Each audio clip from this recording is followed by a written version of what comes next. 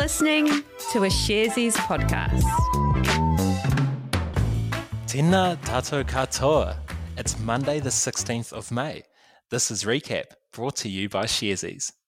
Sharesies is a wealth development platform where our purpose is to create financial empowerment for everyone. Here's a disclaimer.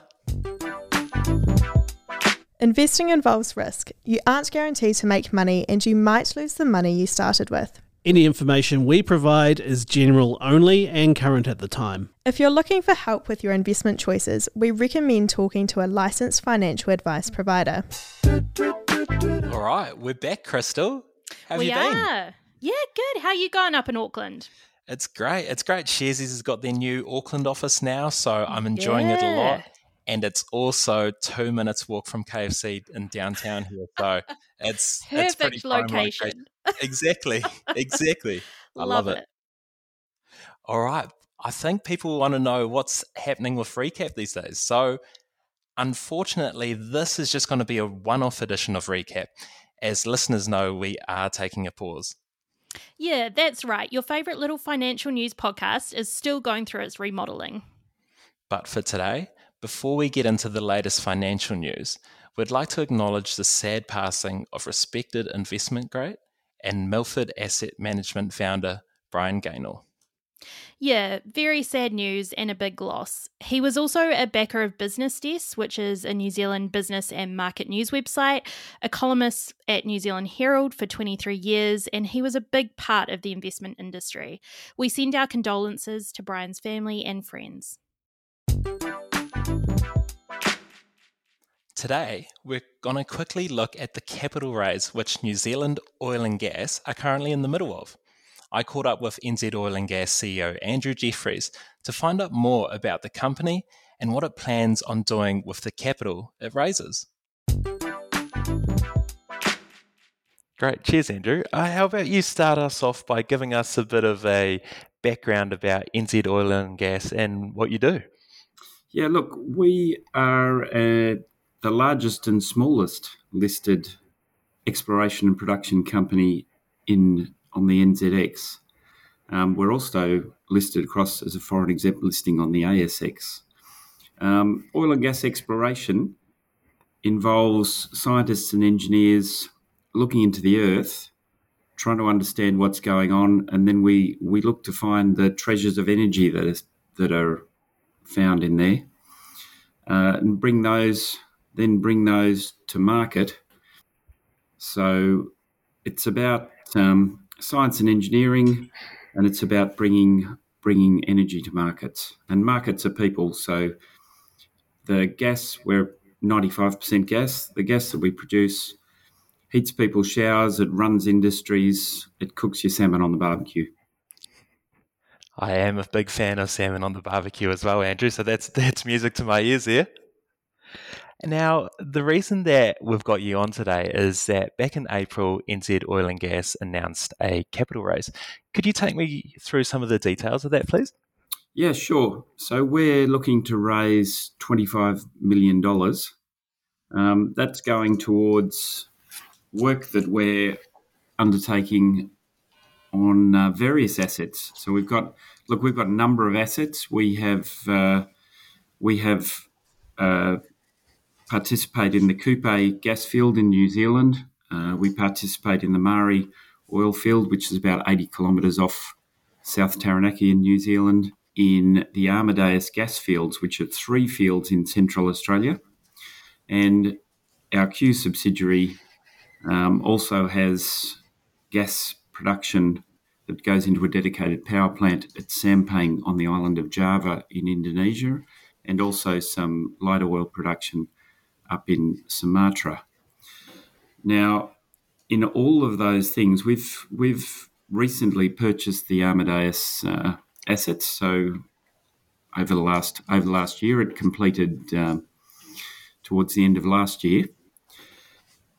And what that means is we've spent money to buy these assets. We've also opened ourselves up to an opportunity to continue to develop the assets. We have an opportunity in New Zealand at Kupe. There's a development well. So that's a well into the existing field. We can use another well to maintain our production and to keep bringing the energy that New Zealand needs into the New Zealand market.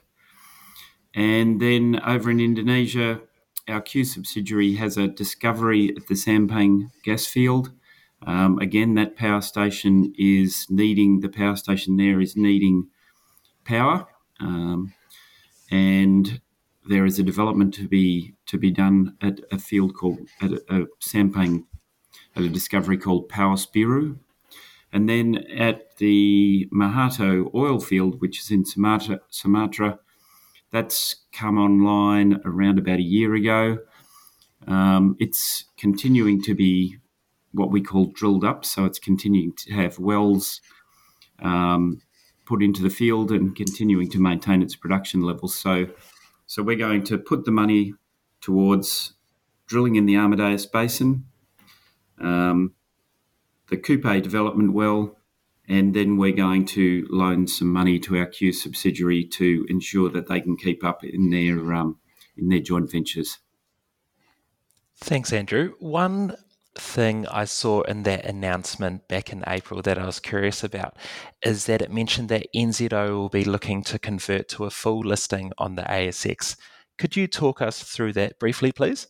Sure. Look, we are, as I said, on the New Zealand Stock Exchange, we are the largest and smallest listed exploration and production company, which is kind of nice when I can go and introduce myself as the CEO of the largest and smallest of something.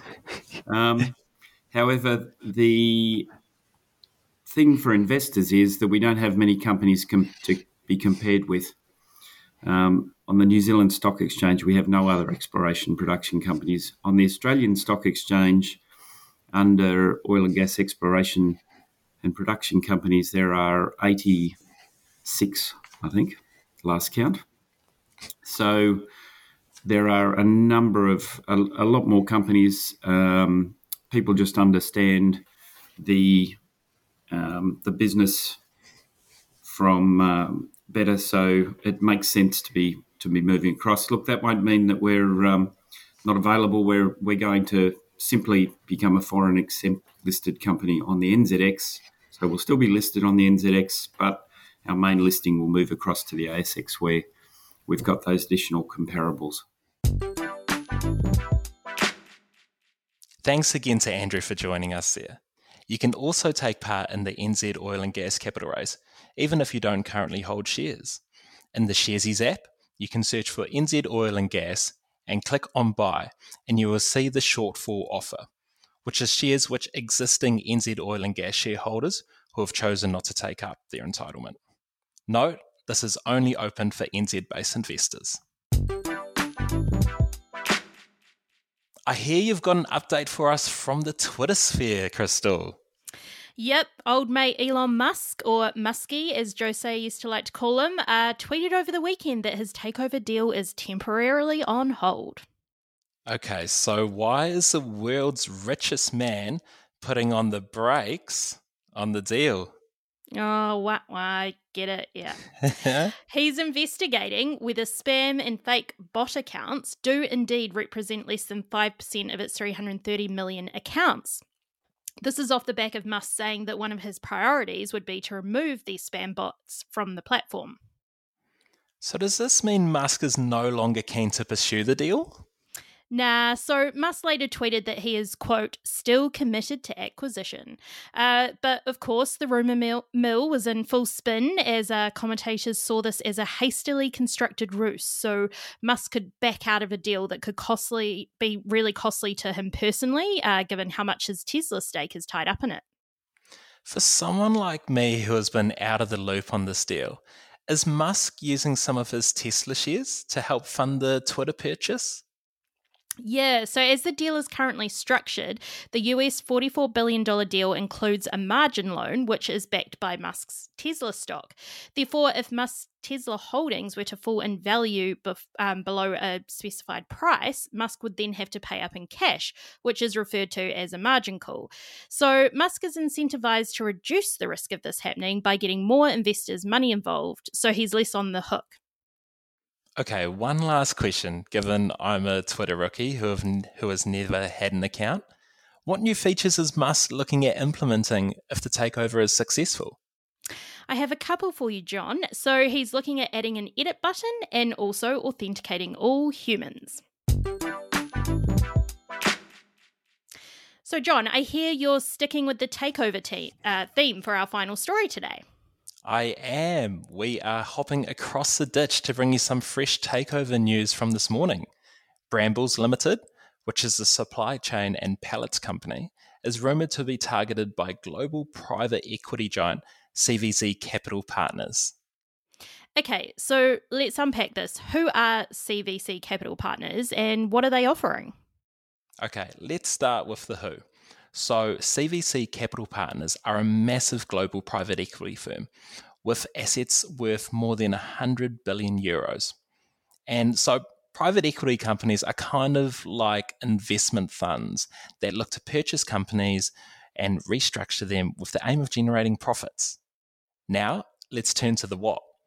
It is just rumoured at this stage, but from reputable sources like the Australian Financial Review, it looks like CVC is looking at putting in a bid of around 20 billion Australian dollars. And is $20 billion a fair price? Well, Brambles has a current market capitalisation, which refers to the total value of the company's shares, of around $15 billion. And turning back to CVC, where else have they invested in the past?